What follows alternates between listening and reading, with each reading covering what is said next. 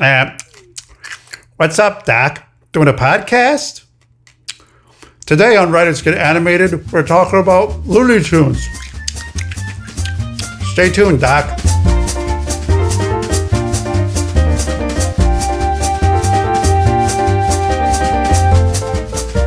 Welcome to Writers Get Animated, a podcast about animation, storytelling, and how to talk with your mouth full.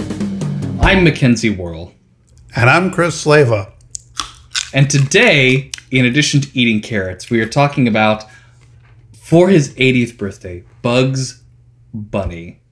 Because it's a magical time, a special place for America's second favorite animated mascot. Or favorite, depending on the decade. It's like second favorite? That's pretty bold. My favorite. Okay. If I had to choose between a mouse and a bunny. You would choose the bunny? I think so. Maybe it's because I grew up with Bugs more than Mickey, but... I don't know. But today, we're going to talk about two Bugs Bunny animated shorts. The first one, the most widely accepted premiere of Bugs Bunny and Who Bugs Bunny Is Today short, A Wild Hare, from 1940? Yes. 1940, yes. And Pool Bunny, one of the new shorts from the Looney Tunes cartoons series on HBO Max. From 2020. From 2020. One of the few good things from 2020. Oh, thank God. Everybody gets one.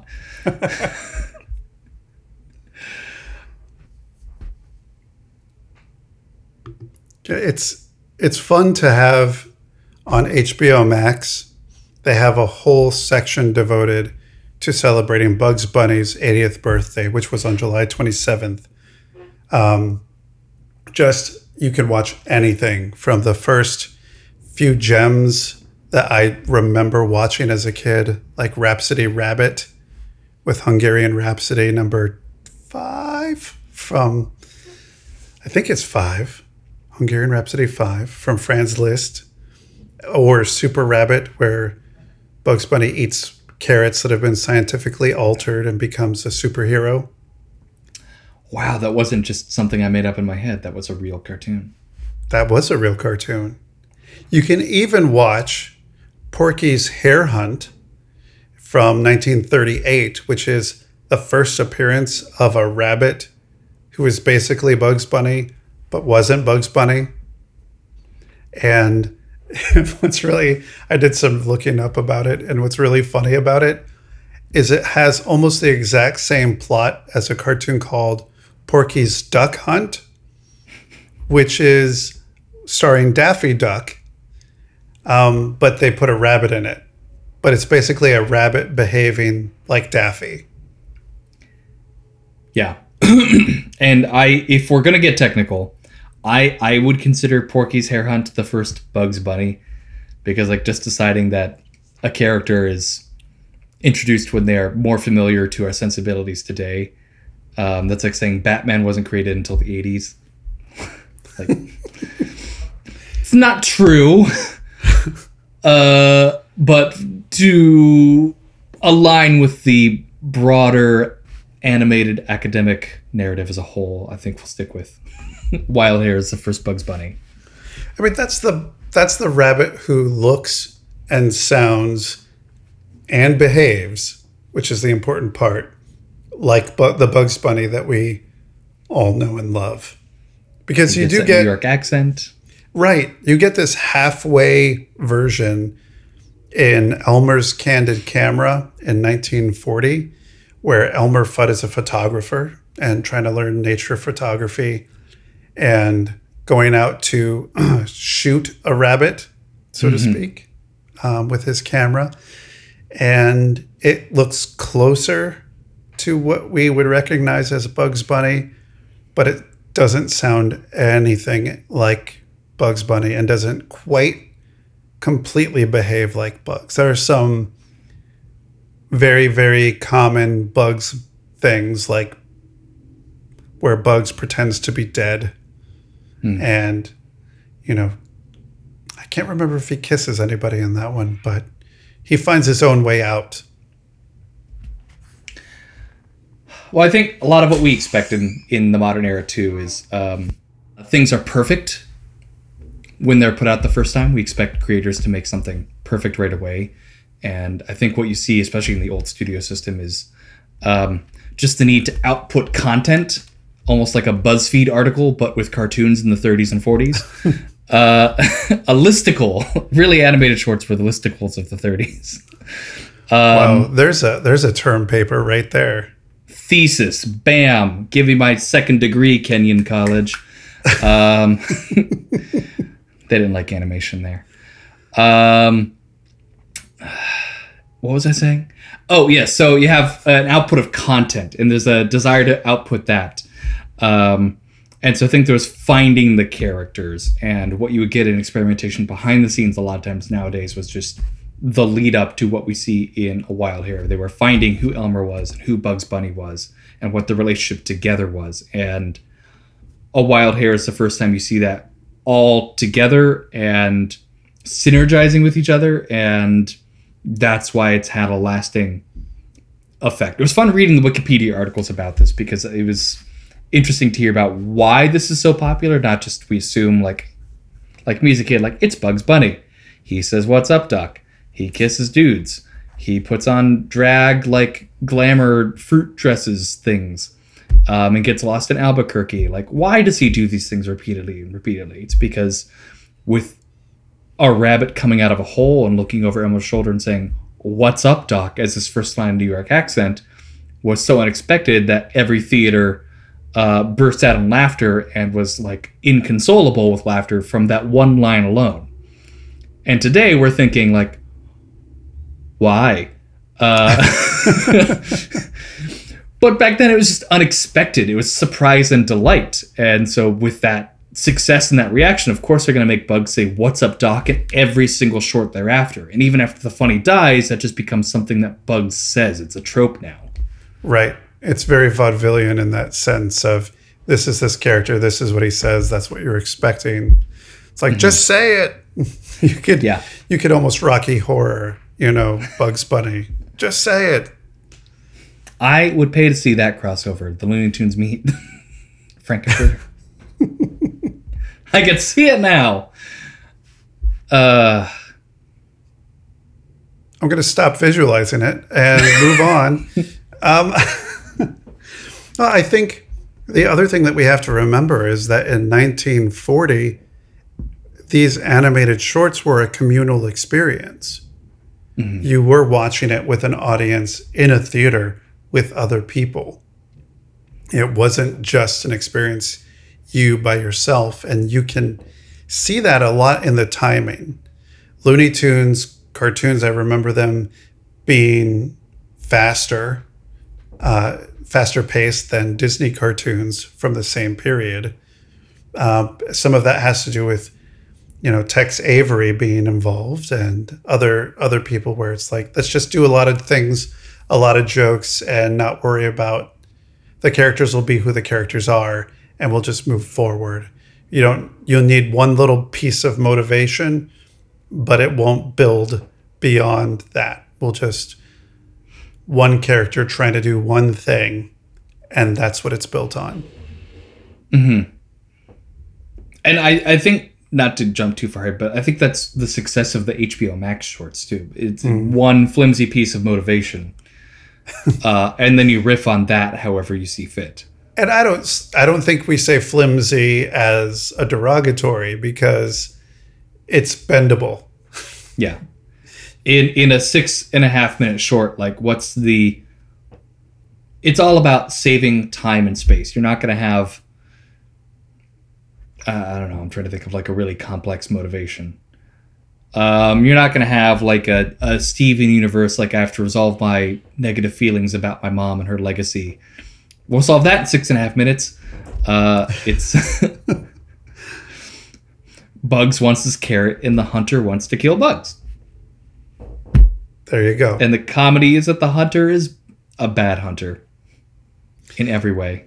Well, let's discuss that. Let's start with A Wild Hare, 1940, the first official Bugs Bunny appearance, also Elmer Fudd. So we get Elmer Fudd as a hunter is the very first thing that we see, tracking a rabbit. And he looks out at the audience, looks out at us, immediately breaking the fourth wall, and says, "Shh, be very, very quiet. I'm hunting wabbits." There it is. Iconic. Iconic. Cut, print, we have a legend. Well, I think what is also forgotten about Elmer Fudd is just how unexpected he is, too, because he is... I couldn't tell you the right people, but I'm watching a lot of old movies recently in quarantine.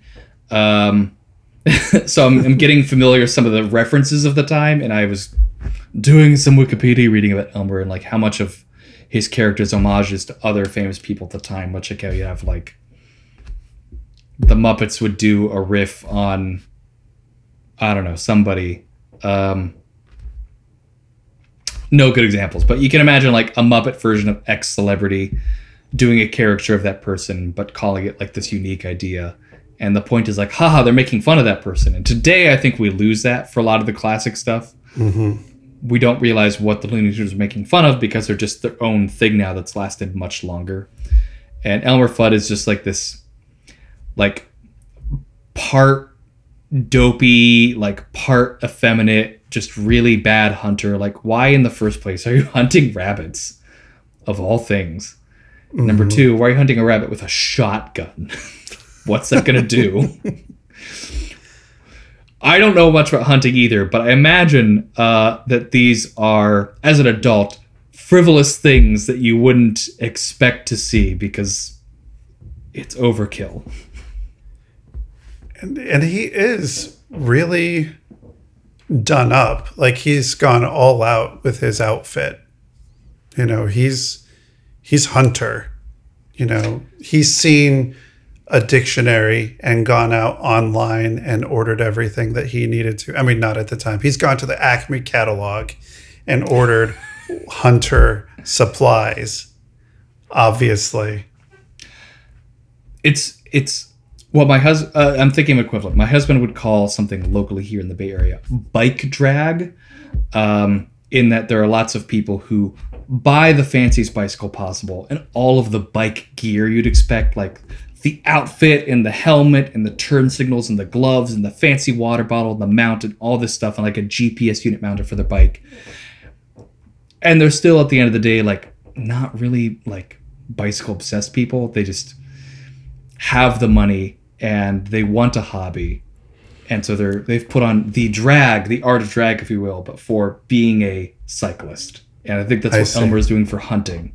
Is he good at it? No. Does he have the money to do it? Based on everything else we see Elmer doing in all the other shorts? Possibly. Yeah.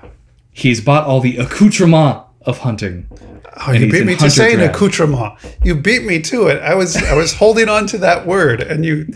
Oh, I wanted to. Or as Bugs would say, accoutrement.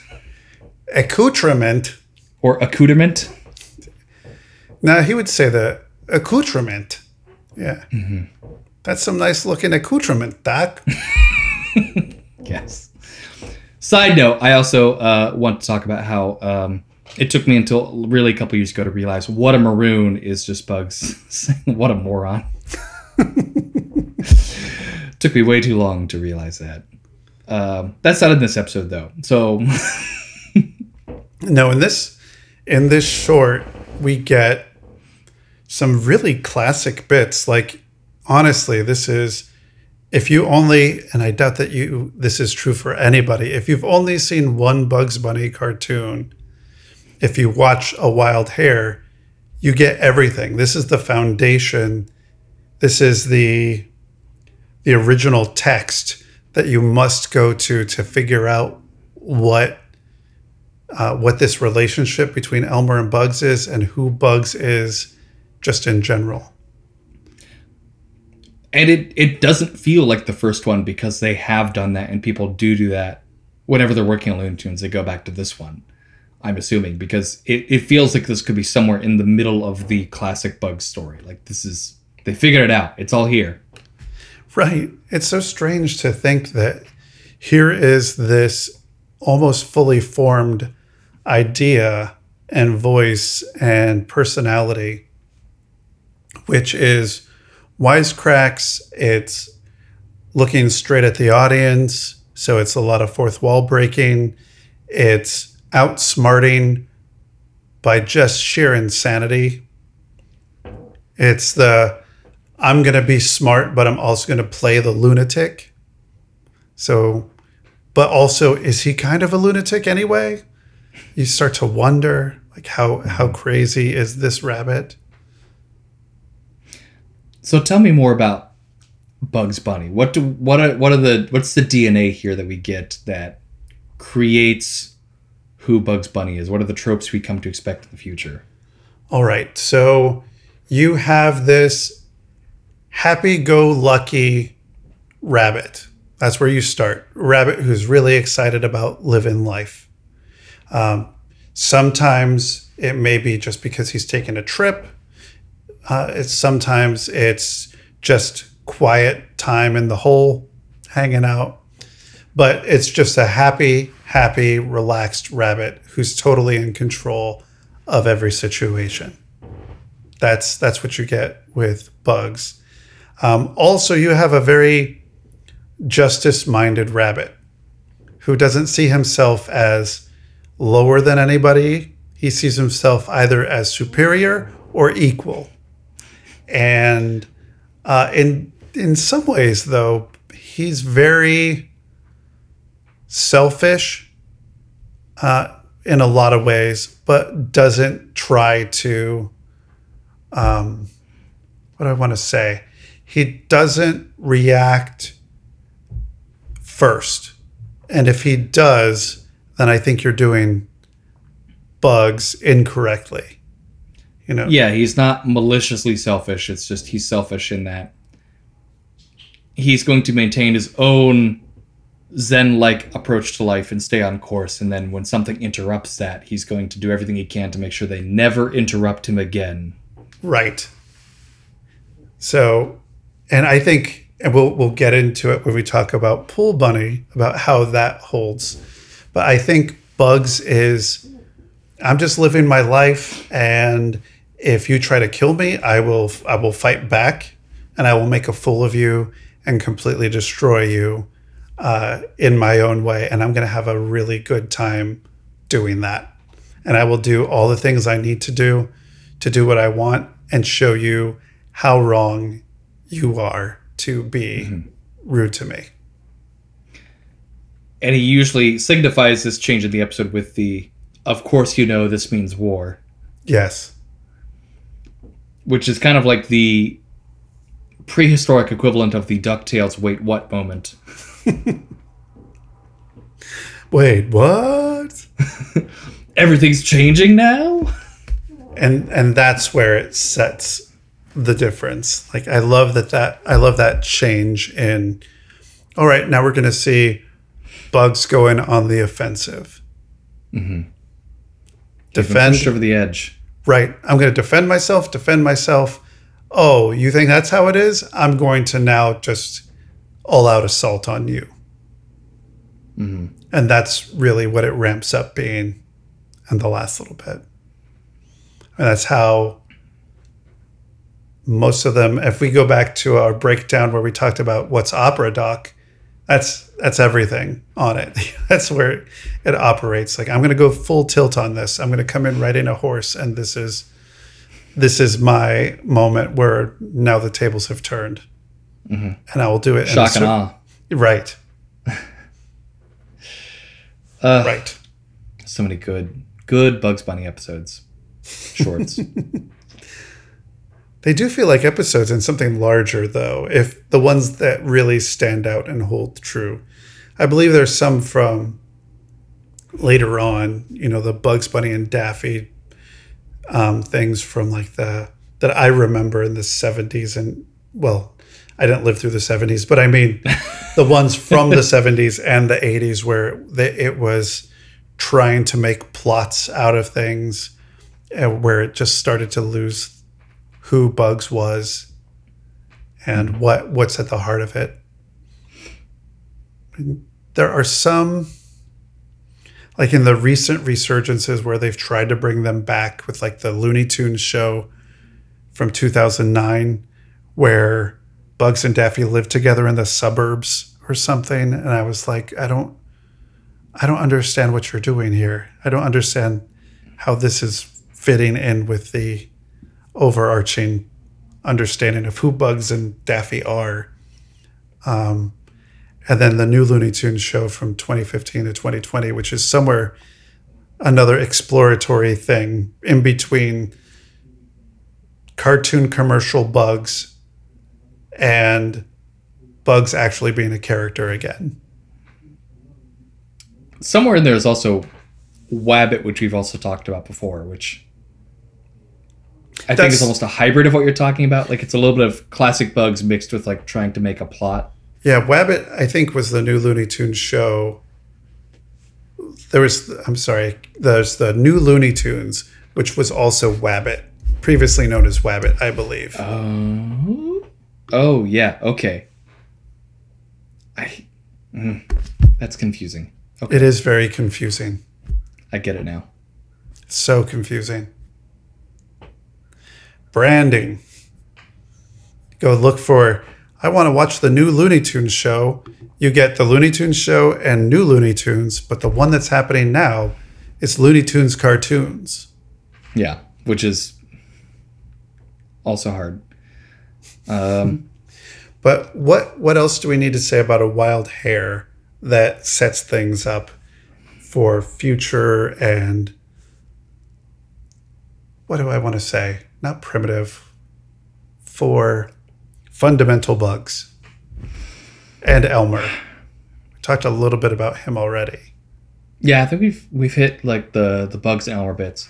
Well, I think there's one thing we haven't hit on that I think is in a lot of future shorts as well, which is the comeuppance for Elmer almost. And it's I like to think it's inspired the writer emergency pack card of what happens if your character gets what they want. Say a little bit more about that. Yeah. What happens if Elmer kills the rabbit? How does he feel about that? And that happens in a lot of Elmer and Bugs shorts. You have that here. What's Opera Doc? You also have that in the short we're going to talk about, Pool Bunny, where what happens if the rabbit is dead or pretends to be dead in some way? Is that the end of the episode? No. It's Elmer actually being sad because he's not a good hunter. He doesn't want to kill anything. He just wants to he wants to be seen in his hunting gear. He wants the dinner, he wants the experience, but he's not ready for what it really means. Mm-hmm. I feel like there's like a early 2000s movie there. Are you ready to take a life? There's a dark, gritty version of FUD that could be created. I hope not. Don't give them ideas. I'm sorry. I take that all back. Please don't listen. Stricken from the record. I think that's the only other thing I wanted to hit about Wild Hair, for sure. Okay. Other than please go watch it again and just see where all these things came from. It feels really fresh. Mm-hmm. It does, especially when you watch a Looney Tunes cartoon, which is inspired by this era of Looney Tunes. Mm-hmm. Even though I think Bugs gets the yellow gloves in the short after Wild Hair, something like that. Yeah, it's not long after that he gets yellow gloves. So the design is somewhere in between to let you know, hey, this is not the Bugs from 2009 or 2015. Like, this is an earlier iteration of Bugs visually. Also, I think it's interesting to not have just white and gray on Bugs. I think to give him a little splash. If you think of Bugs wearing gloves, you want it to look like not just his hands. Mm-hmm. Because in which one was it? In Elmer's Candid Camera, Bugs did not have gloves, but he had those. He may as well have been, because they were white right on the ends of his hands. So they were paws, but they looked like gloves. And then later on, they turned them into white gloves and then into yellow gloves to like make it more obvious that he was wearing gloves. It's really, the whole cartoons wearing gloves thing is really, really interesting to me. I mean, we don't have to get into that because I think there's bad stuff at the core of that. Yeah, right. I understand that. So, focusing on good things. The new Looney Tunes cartoon. Yes. Let's talk about Pool Bunny, which I want to start by saying I love that this episode we finally have a Looney Tunes episode set in the modern conclave of modernism that is Palm Springs. Because so much of what I associate with classic Looney Tunes, even though it's not even Wild Hair era, but later, shortly after that, is like this modernism aesthetic. Whenever they're living their glamorous Looney Tunes life, they're in like these modern, like Charlie Harper-esque, like Hollywood Hills houses and things like that. Yes, right. So to me, like that mid-century modern is always very Looney Tunes linked in my head. And for Bugs to be lost somewhere in the Mojave with Joshua trees around him and find a mid-century modern home somewhere in the hills, probably around Palm Springs or Palm Desert or Indio, just east of LA somewhere, is refreshing and wonderful. Like, why have they never been to Palm Springs before? I don't know. Yeah, I didn't question it. I was like, of course that's Elmer Fudd's house. Mm-hmm.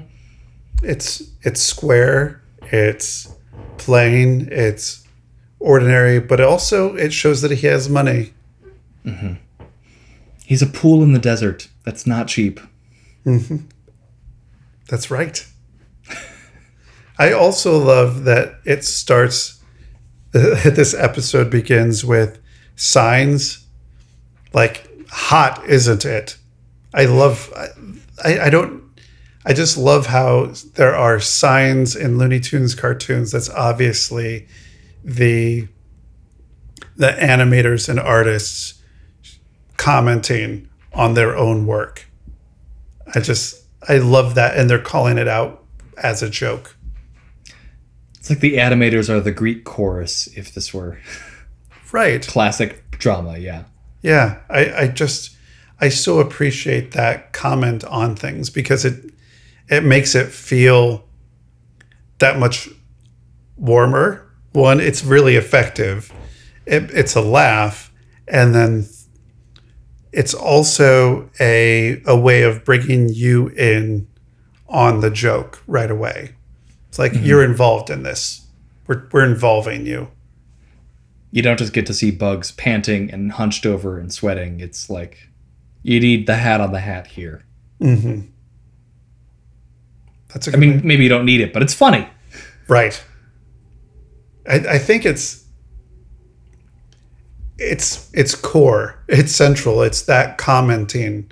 It's that extra little bit of not quite winking at the audience, but like, it's more than a wink. It's like a lean in soliloquy to the audience. Hey guys, we're doing this. And then to also immediately follow that with a little bit of not just adding on to something you're already seeing, but the juxtaposition of the with care, the flimsy premise here of Bugs seeing the pool and going, I hope the owner doesn't mind sharing his pool with the local wildlife. Smash cut to Elmer digging Bugs out of his pool. I hate sharing my pool with the local wildlife. Which is my son Jack's favorite moment. He laughs he's like, wait for it. Because he's watched it like 18 times, I swear. It's like, just wait, listen. See, he said, and then he explains the joke behind it. And I'm like, do you know what your daddy does on the weekend sometimes, son? Like, I think I've analyzed what just happened in my mind, my son. But I'm so proud of you for noticing. Mm-hmm. Future podcaster, right there. They grow up so fast. Noticing things. Oh, Jackathan. Oh, goodness. So, But yes. it's funny. Even a child knows that. Your flimsy premise, which two immovable objects. I want to swim. I don't want you to swim. That's all it takes. Mm-hmm. And then Bugs is immediately swimming. Yes. What do you think you're doing in my pool? The backstroke. Very classic Looney Tunes. Not Wild Hair, but like a little bit later. But classic moment. Yeah. It's a really old joke, too. And I love that how old that joke is. It's like, oh, that it doesn't lose its flavor. It's like, oh, yes, this, I remember this year. It's like a fine wine. Like, the backstroke joke.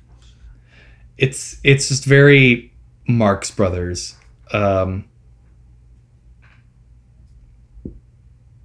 It doesn't get old. It's always funny. Like, it's like, where do you hear a joke for the first time as you're growing up? Like, how has your joke sensibility grown and educated over time? Like, there's a certain period in everyone's life where hearing a Marx Brothers type joke is always going to be funny. Mm-hmm. And the Who's on First is always going to be funny at X age. And Tom Lehrer songs are always going to be funny like middle school, high school. Like, that's when it always will be. It's like Weird Al's always funny 6th and 7th grade. Yeah, Not that it's not funny outside of that, but that's the audience. Yeah, I would agree with that. That's when I met, his royal punniness. His royal punniness. So I think we get a lot of the Bugs tropes here. He says a lot of his lines again and again that we just saw in A Wild Hair. The genesis to the modern.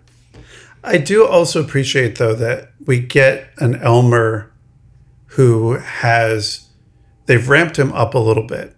He's not a dope, like in the same way that the original one was. Mm-hmm. Like, he's not completely clueless what Bugs is doing right away. And it's his meanness that sets off Bugs. Like, Bugs is like just hanging out in the pool, and Elmer, I think it's with a pitchfork.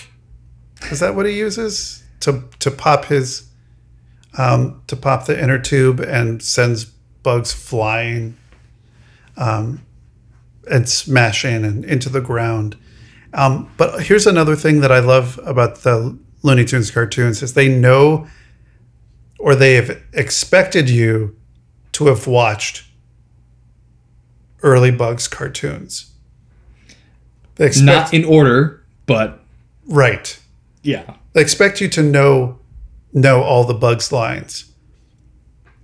Because what happens is Bugs goes flying, he hits the ground, and he looks at the camera and he says, "Of course you know this means, you know." Because we do. He doesn't even have to finish the sentence. Mm-hmm. You know. Like, it's that little break of the expectation, but also giving the expectation. The yes, this is a classic cartoon, but also we know you've already seen those, and this is something a little different. Yeah. And with them all on HBO Max, I just kind of wish there was just a Looney Tunes channel. Like, play something Looney Tunes, like, at random, just all times. I don't want to choose one, just, like, play me a constant stream. There was a moment where, we watched Pool Bunny and several other of the Looney Tunes cartoons. And I was like, "Hey, Jack, do you want to watch this one? This is from 1940. Do you want to watch this one?" And my wife says, "Are you sure?" like, are you sure you want to open that can of worms? Like, just in case, like, do you want to do that? Or is it going to be safe? And I'm glad that A Wild Hair was fine. I don't know if it's been content edited at all, but I mean, that's another thing to talk about of what is still appropriate in 2020 for Looney Tunes.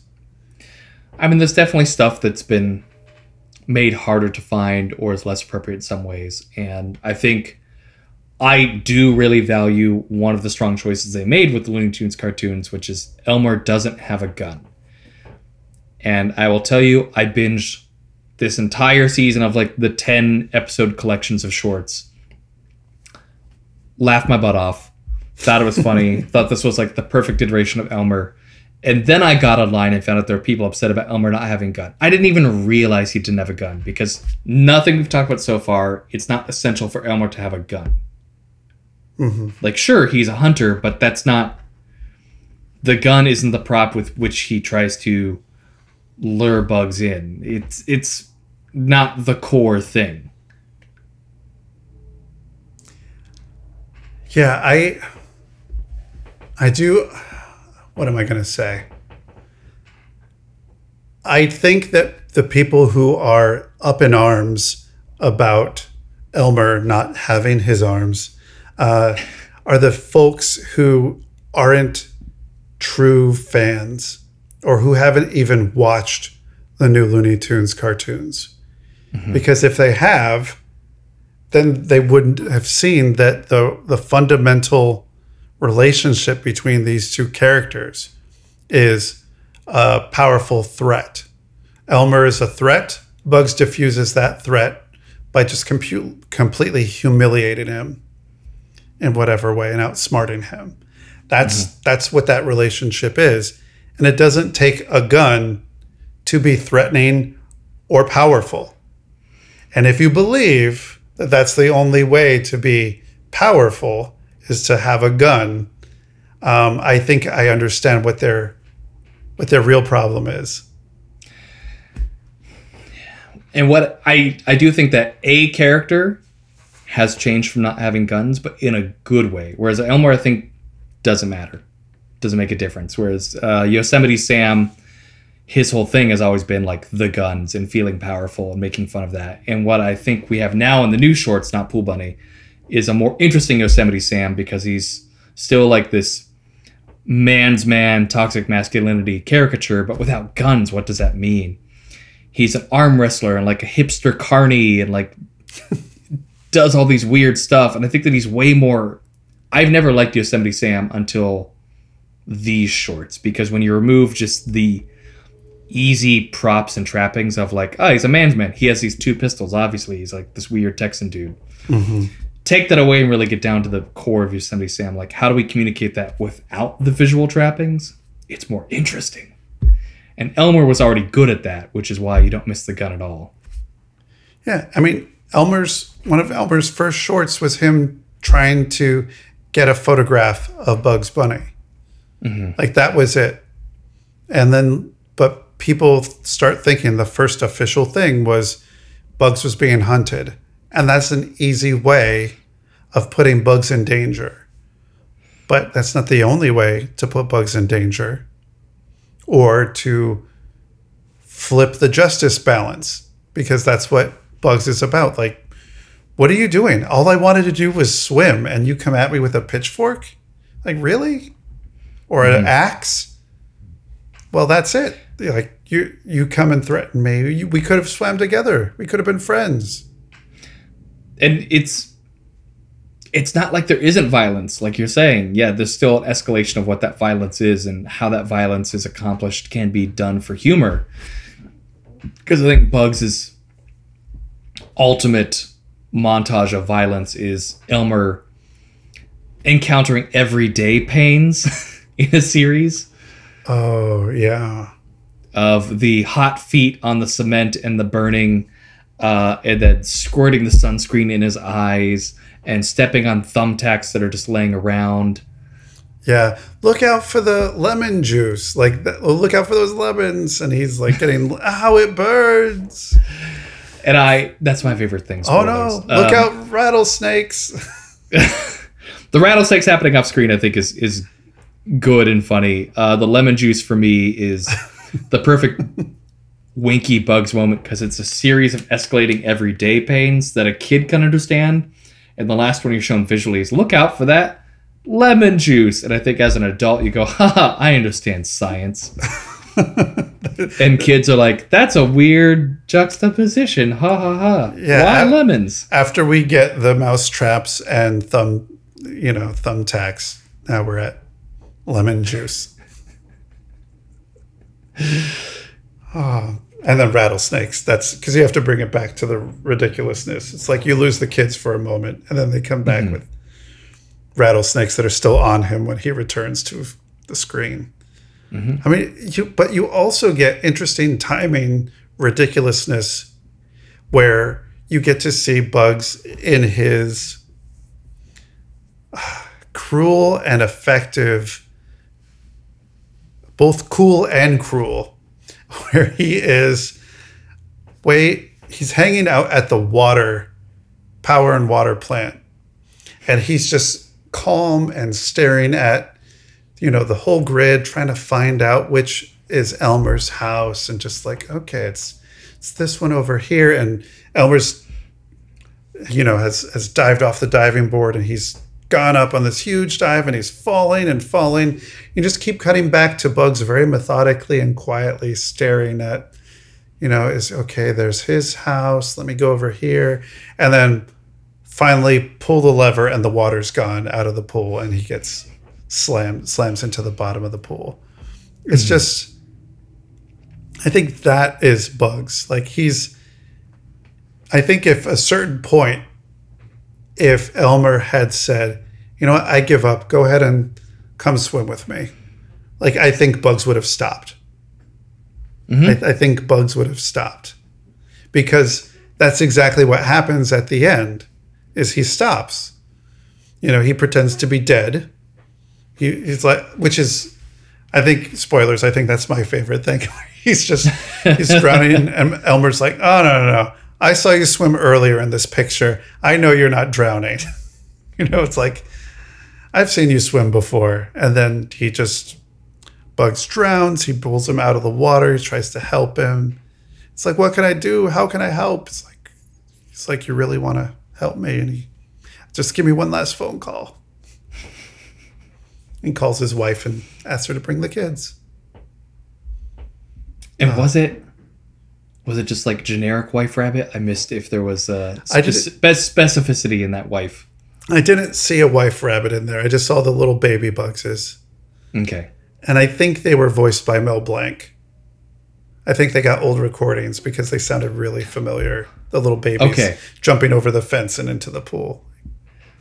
I was like, how did they get Mel Blanc for that? Oh, seance.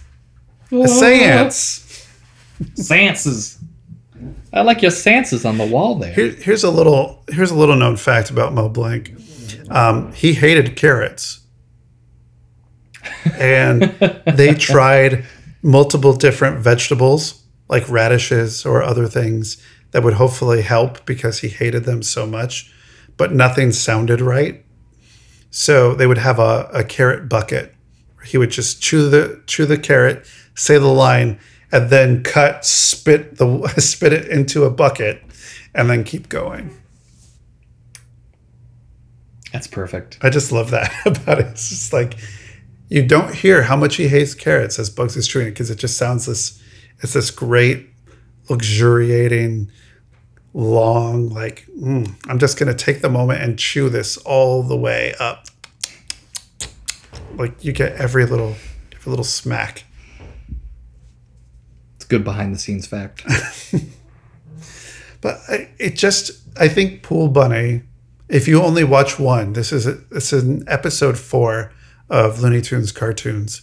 You can watch a fun Sylvester and Tweety before it. And what I think is interesting is they've turned, this is not quite about Bugs, but they've turned Wile E. Coyote and Roadrunner into interstitials, as opposed to having their own short.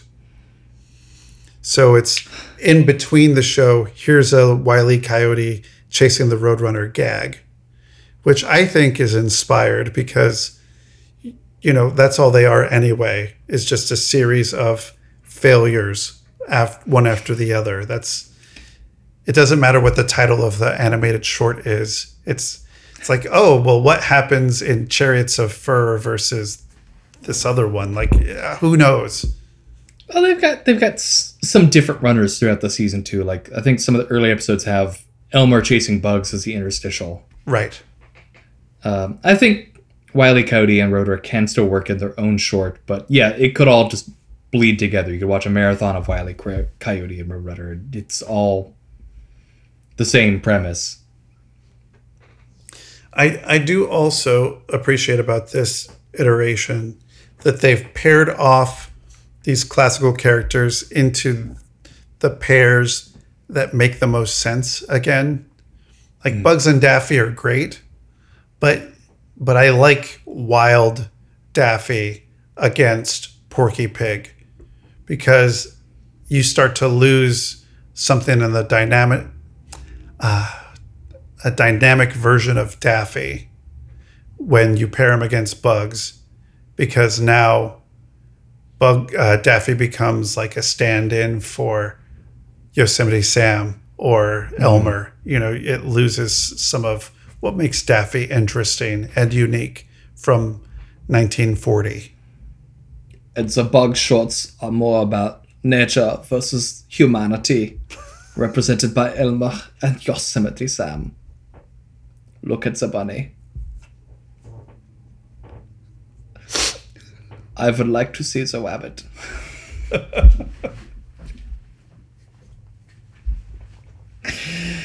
Well, I killed Chris, so we're going to keep pursuing this episode at the meantime. I don't actually think that deeply about these shorts. They're just fun, and they're funny, and I can't wait to see more at some point. Elmer doesn't need a gun. It just works fine.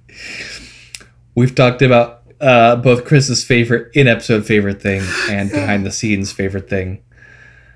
I'll wait till he's unbroken to see if he has more. No, in the meantime, I think that was it. Just the I would like to see the rabbit. Oh, gold, just gold. Oh, I'll try to sell it to HBO Max. Yeah, that was really my original idea of Werner Herzog in The Mandalorian meets Bugs Bunny. They own all the rights to all those things, I'm sure. Since I also spoiled my favorite thing, my favorite behind-the-scenes fact is that A Wild Hare, the first broadly accepted Bugs Bunny short, was up for the Academy Award for Animated Short that year, along with the first Tom and Jerry short, and both of them lost to something that nobody remembers or cares about. Wow. What a great year for animation. Bugs Bunny and Tom and Jerry. And some things just aren't appreciated in their time.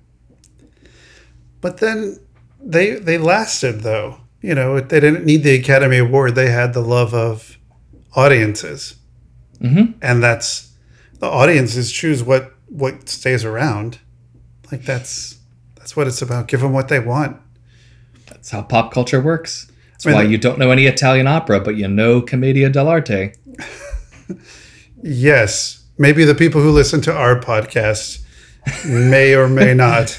But it's a lot of why there are so many more Donald Duck cartoons than there are Mickey Mouse cartoons. Mm-hmm. It's totally what the audience wants. Yeah, Mickey got almost too sweet over time under the unbearable pressure of being the flagship mascot of the world's favorite corporation. And Donald Duck could still just function and be crazy. A lot of how Bugs could still was still allowed to be crazy and rude. And I hope that in Space Jam: A New Legacy, I hope that they do their research. I know that the Space Jam movies are not really about the Looney Tunes characters, but I wish they were. I just, in doing research for this show, is looking at the Space Jam stuff. And it's just interesting to read about how many times they tried to get that going again, like the sequel. Like, well, Michael Jordan didn't want to do it again, and they had it moved to this, and they were going to do Space Jam 2. Then they were going to do Skate Jam with Tony Hawk. Then they were going to do, it was just like, who do we need to star with the Looney Tunes characters? And I'm like, what are you doing? Just, you don't have to put an athlete, random person into this movie. Just, your characters can sustain the show. Just make a decision.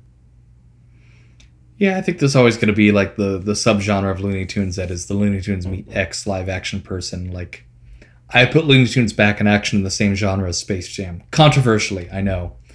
Yeah. But there's that subgenre. And there's another one that's trying to be made in addition to Space Jam. So it's in what is it called? Not pre-production. Development hell. That's what it's there called. There we go. There it is. So keep an eye out for the Writers Get Animated episode 235 about Space Jam: A New Legacy. Yeah, we'll talk about it. We'll talk about which jammed it better. Should we talk homework time? Let's.